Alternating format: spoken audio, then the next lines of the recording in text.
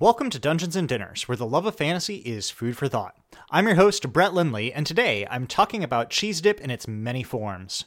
If you'd like to support the podcast and fund new monsters, bonus episodes, recipes, and modules like the recently released free adventure Mansion of the Mad Mage, head on over to patreon.com/dungeonsanddinners.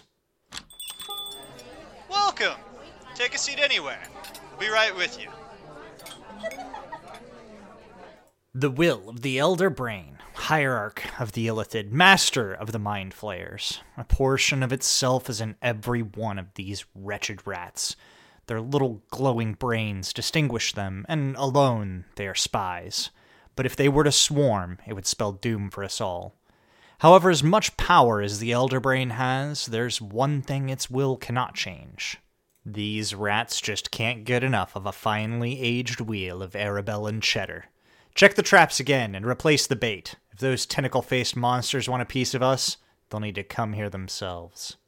Yeah, I love cheese. It's one of my favorite snack foods. It's a great topping, and it's a very versatile flavor profile. You can get sharp cheeses, soft cheeses, creamy cheeses, spicy cheeses, smoked cheeses. You can get a kind of cheese to complement almost any meal and almost any flavor type that you can imagine. And a lot of the world throughout the history kind of agrees. Cheese is a very ancient form of food, and it's one of the many kind of first ways to preserve certain types of food.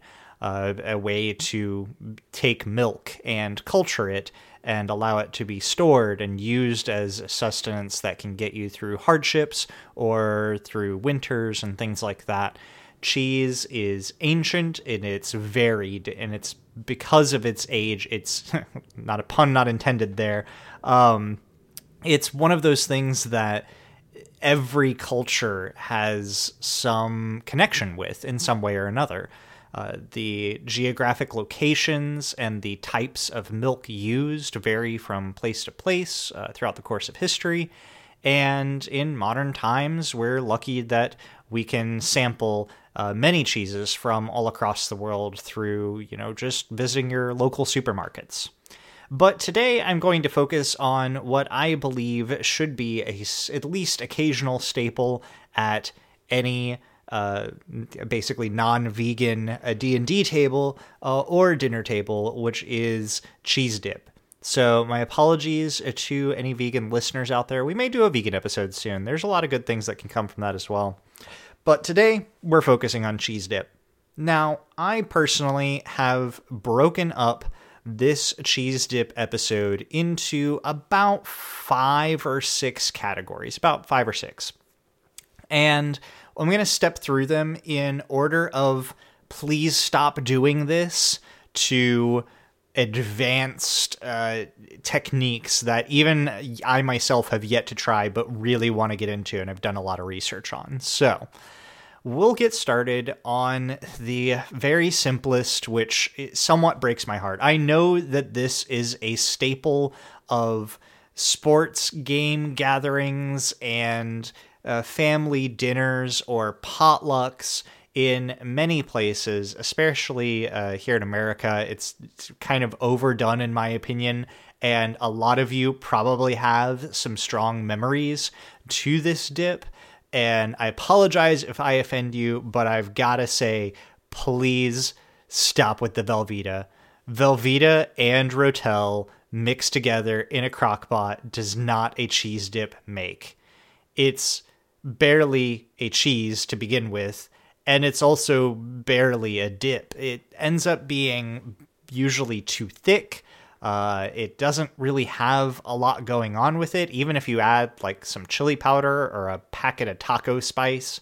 The amount of time that you are taking to make a Velveeta cheese dip, the same amount of time and effort is really all it takes to make just the simplest, most basic of regular real cheese dips that aren't using essentially, it's mostly plastic in my opinion. It tastes just terrible. I can't stand it. If you love it, God bless. more power to you, have at it.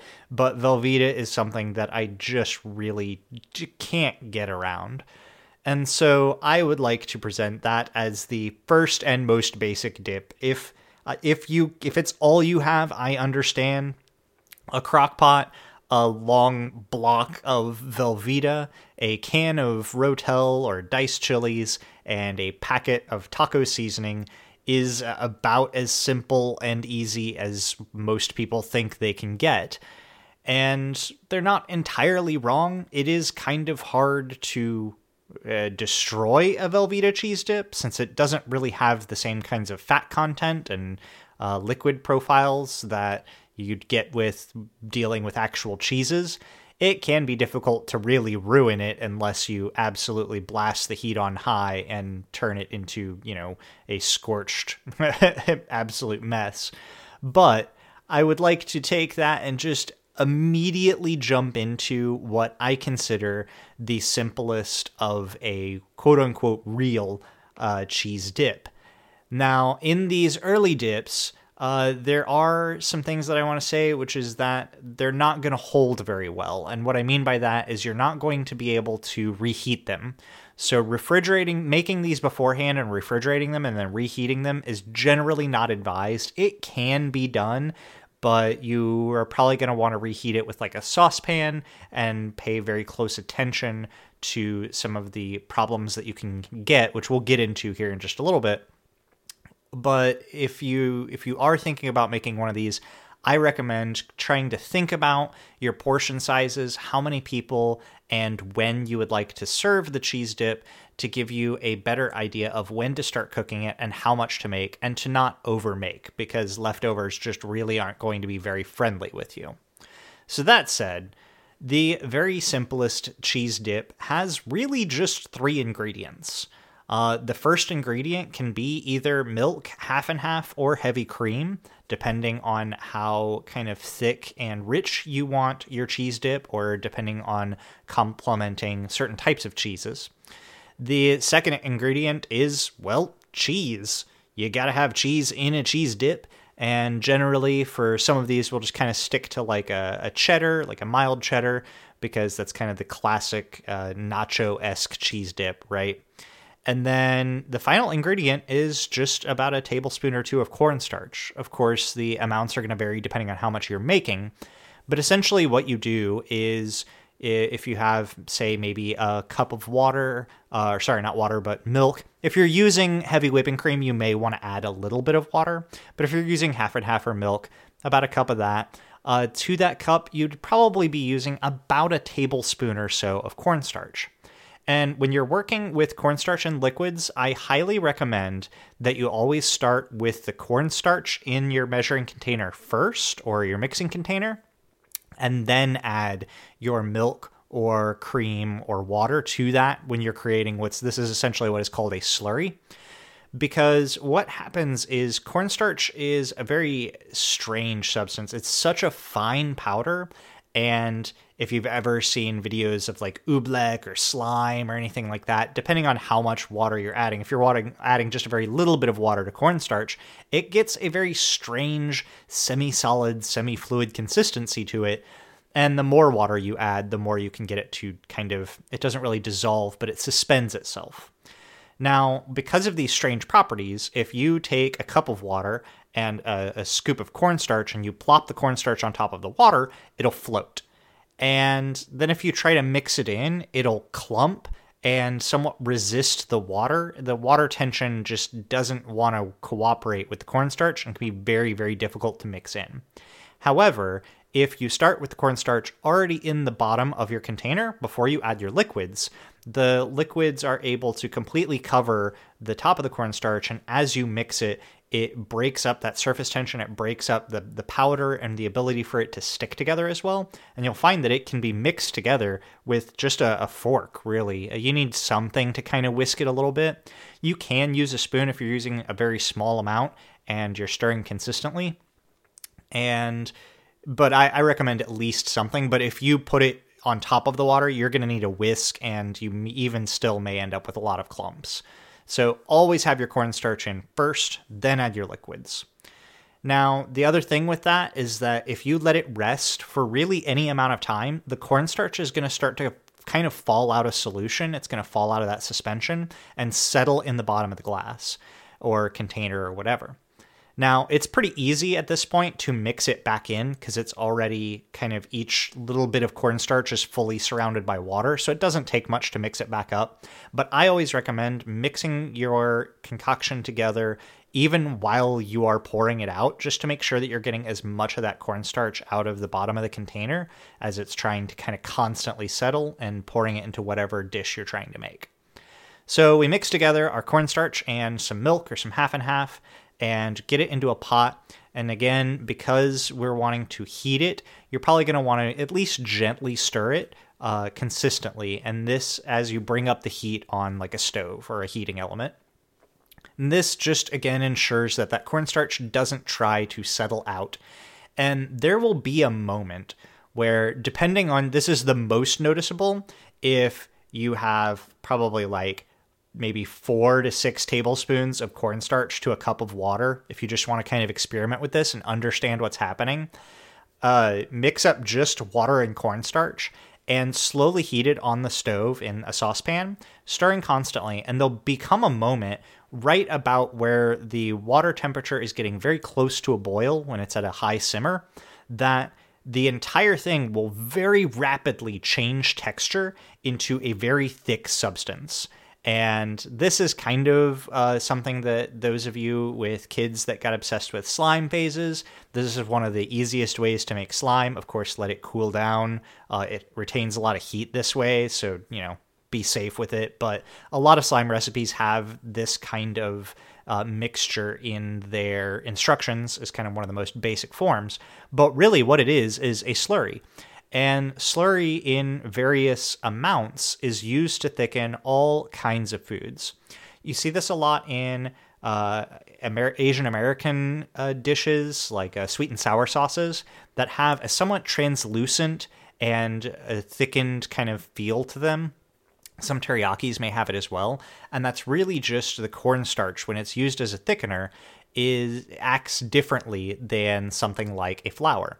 It's just the way that it thickens different types of liquids.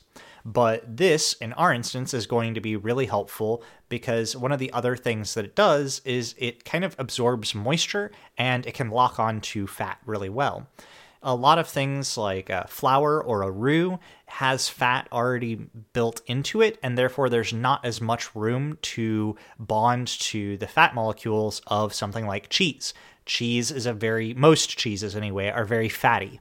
And so you want to make sure that the fat stays blended in and does not separate. Separation of fats will leave you with oil on top of your dish and a cheese that is kind of almost curdled looking. It's kind of chunky or has a very rough texture to it. And we want that glossy dip that has the fats already incorporated into it, where there's not big spots of fat that return to the surface. So we want something that's going to bond with that oil really well. And a slurry or a cornstarch foundation does a great job of that. So really, once you understand how the cornstarch and water work together, you'll be able to see how it works on a much smaller or thinner scenario, like where we have 1 to 2 tablespoons of cornstarch for a cup to 2 cups of water. And of course, depending on the thickness and the type of cheese that you're going after, having just a little bit of this in here and getting that liquid close to a simmer. You may not even want it all the way there because the cheese probably has a slightly lower melting temperature than the kind of, I don't know what the technical term for it is, but the slurification of the cornstarch in the water when they really just hit that turning point where they become really thick. And that's okay because we don't need to bring it all the way up there to get that thickening power out of it. It's just a good way to see an example of it happening really fast. So really, at this point, if you have your cornstarch and your milk at low heat, you bring it up to close to a simmer, start adding your cheese.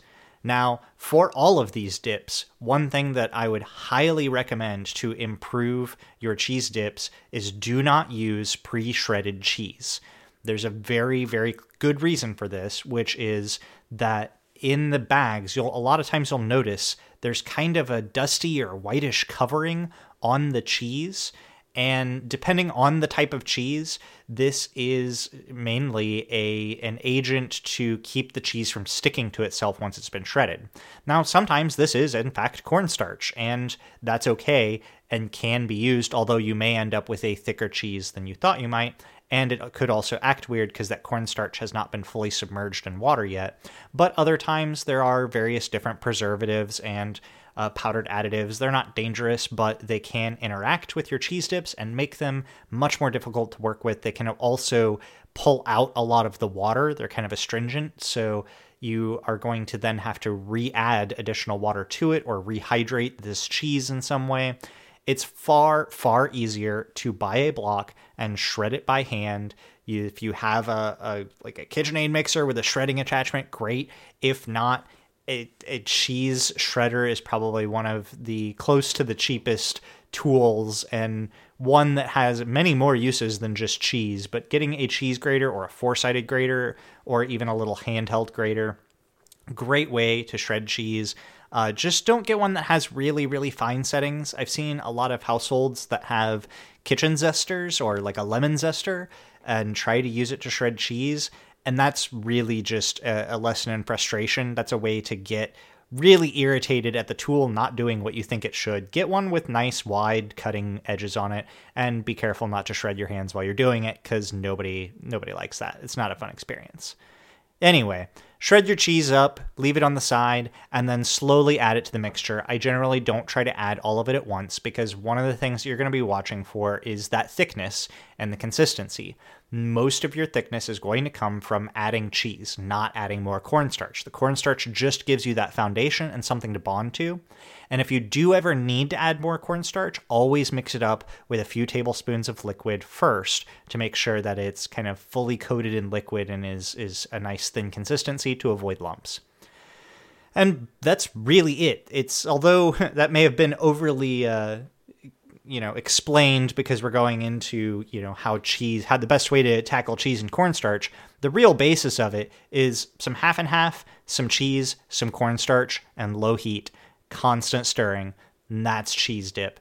Now, again, as you're adding the cheese, you don't have to be like whipping it, but just keep the liquid moving because, again, we kind of spoke about cheese breaking, and that's one of the things that is the biggest kind of tripping point between your super basic Velveeta and almost any of these other dips is that cheese breaking is heartbreaking, especially when you're close to the end or getting ready to serve and suddenly all this oil comes to the top of your pan. If you ever start seeing oil moving up to the surface, pull it off the heat completely immediately and try your best that's when the whisking starts, because that's about the only way that you're going to save it if it doesn't continue to break from there. Because usually at that point, there's enough residual heat that is going to spread through the rest of the pan and through the rest of the cheese that there's a good chance that it's going to break.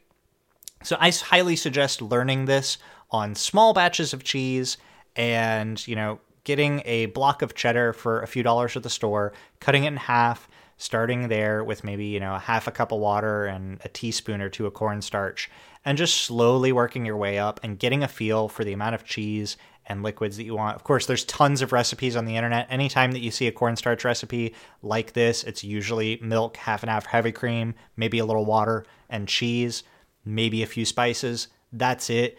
You can follow any of those and know that they're all going to basically be giving you the same recipe.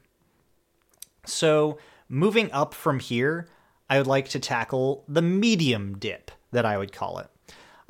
Because a cornstarch thickened base can have a kind of different consistency sometimes. If you want the really smooth, kind of richer, if you're going for a thicker consistency, then instead of a slurry, you may move up to a flour and butter roux. Now, adding more fats to your dip is a good way of changing and improving the flavor profile and increasing kind of the silkiness of the cheese dip. However, it comes with increased danger. There becomes you're basically trying to walk that fine line between having a smooth, silky cheese dip and a broken mess. I would highly recommend that if you're going to do a flour and butter roux, where you melt some butter in a pan and then add flour, you may even brown it a little bit until you have this kind of thick floury paste. If you're going to work with roux, I highly recommend getting even a cheap immersion blender or any of the like twin stick or twin paddle blenders, like a hand blender, because you need to really keep that oil and liquid moving to keep it. You're basically at this point building an immersion rather than building a foundation and a fat bonded scenario. You're essentially going to be emulsifying the fats and the liquids together as you add your cheeses. So you'll want to chop your cheese up finer so that it melts faster and at a lower temperature. You don't have to expose it to as much heat. And you're going to want to be a lot more careful about the speed of the cheese you're adding and the temperatures that you're getting to. You never really want to reach boiling. That's going to be too much. But you can get a much silkier, glossier dip this way. It's also going to be even less likely that this one will be something that will refrigerate well, but getting this kind of medium dip, it really will knock it out of the park. So we're going to move on to the more advanced dip, and then I'm going to circle back to some of my favorite ways and methods of building dips that are super easy and can go a lot of different directions. So the most advanced dips are when you get into something called gastronomy, which is a super fancy word that people that like to think themselves slightly chemists and slightly cooks like to kind of throw around.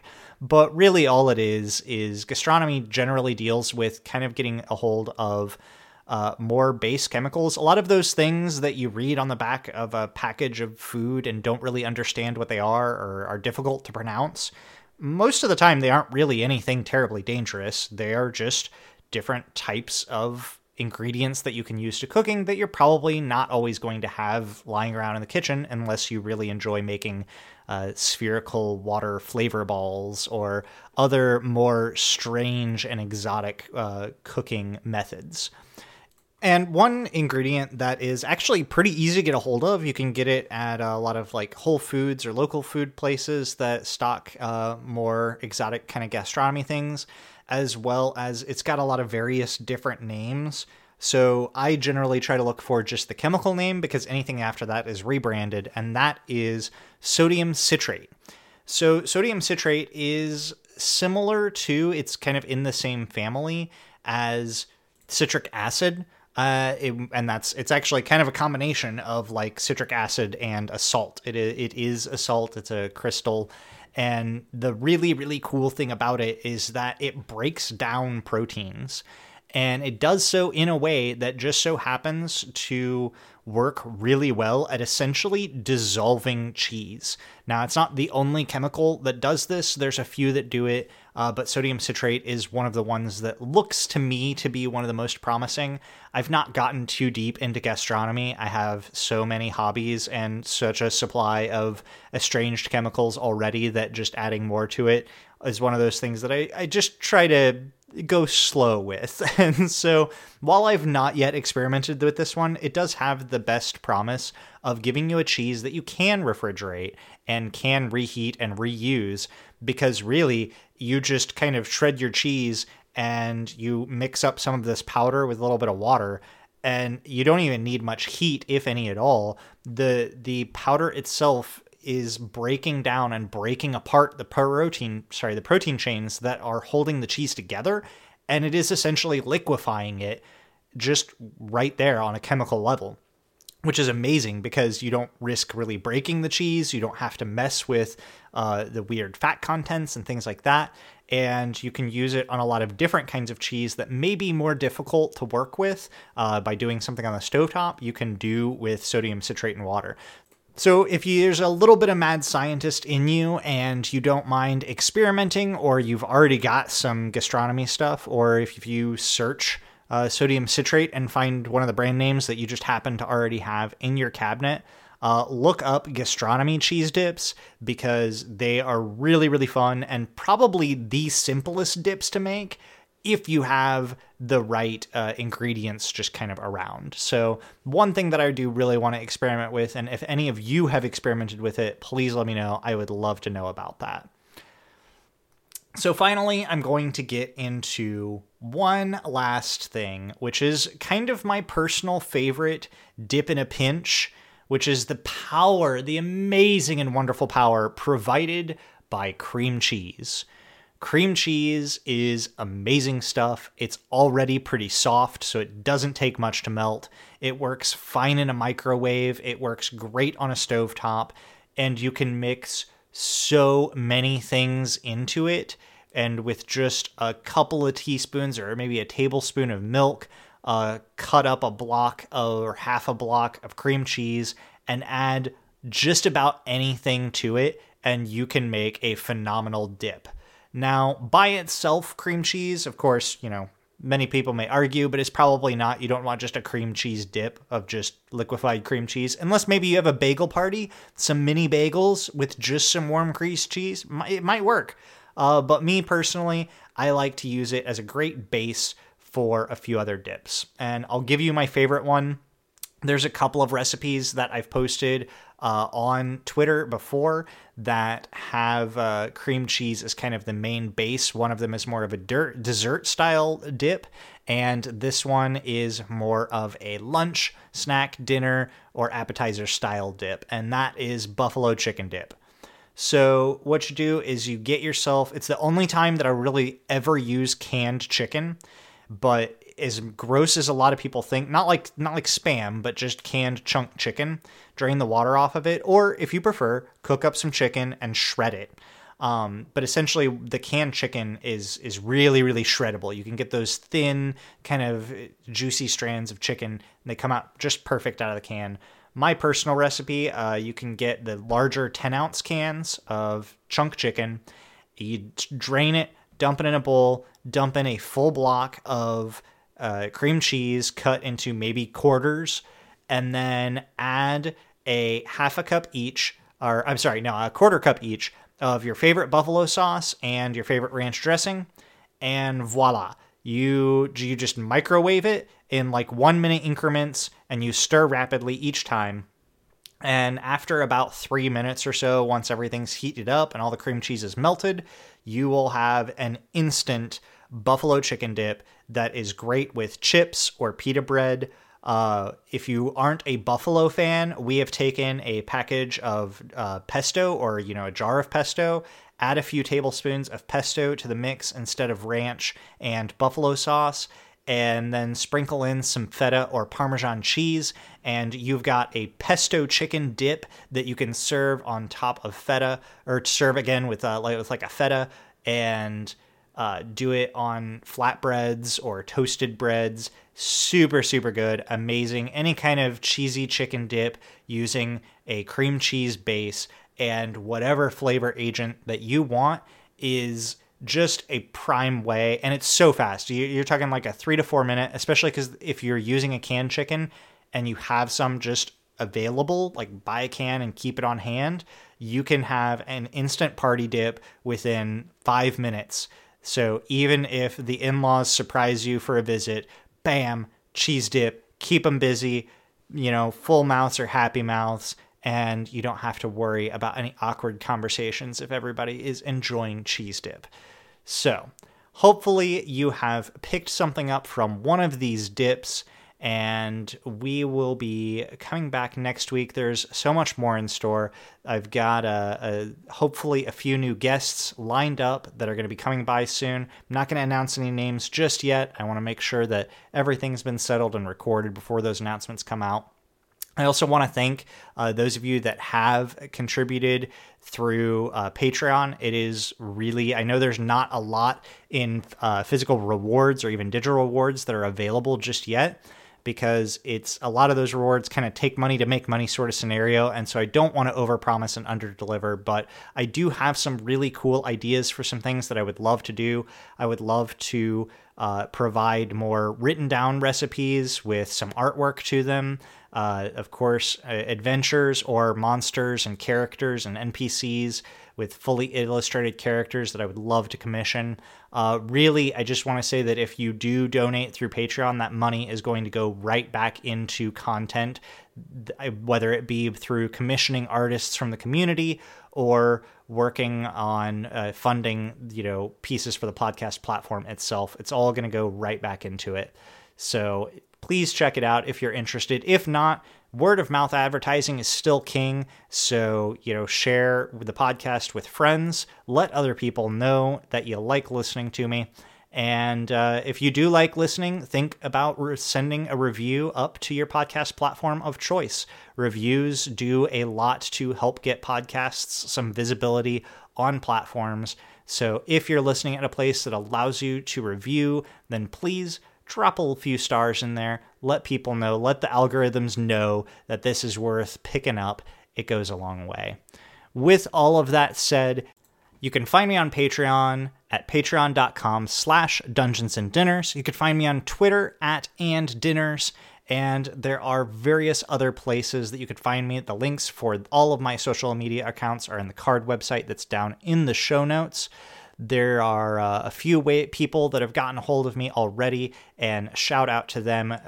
You guys know who you are, who have asked for specific types of episodes or specific types of content. I'm always willing to try to fulfill those requests and help you guys out. Congratulations to those of you who have just started getting into cooking and role-playing, and I hope the best for you. I want to hear your stories. I want to hear what worked, what didn't, what you learned, and what you want to know. So please feel free to reach out to me. I love talking with you guys. For everybody else out there, if you are wanting more content, feel free to check out my other podcast. It's a long-form podcast co-hosted by myself and good friend Walker Neer about video games. It's called Pick Up Your Sticks, and it's about why gaming matters. It's not just news and reviews. We really try to get to the heart of how gaming impacts us and what games do to change our outlooks on the world or society itself. I'm really excited to be sharing this journey with you, and remember that love is the secret ingredient. Have a good day, friend. Thanks for stopping by.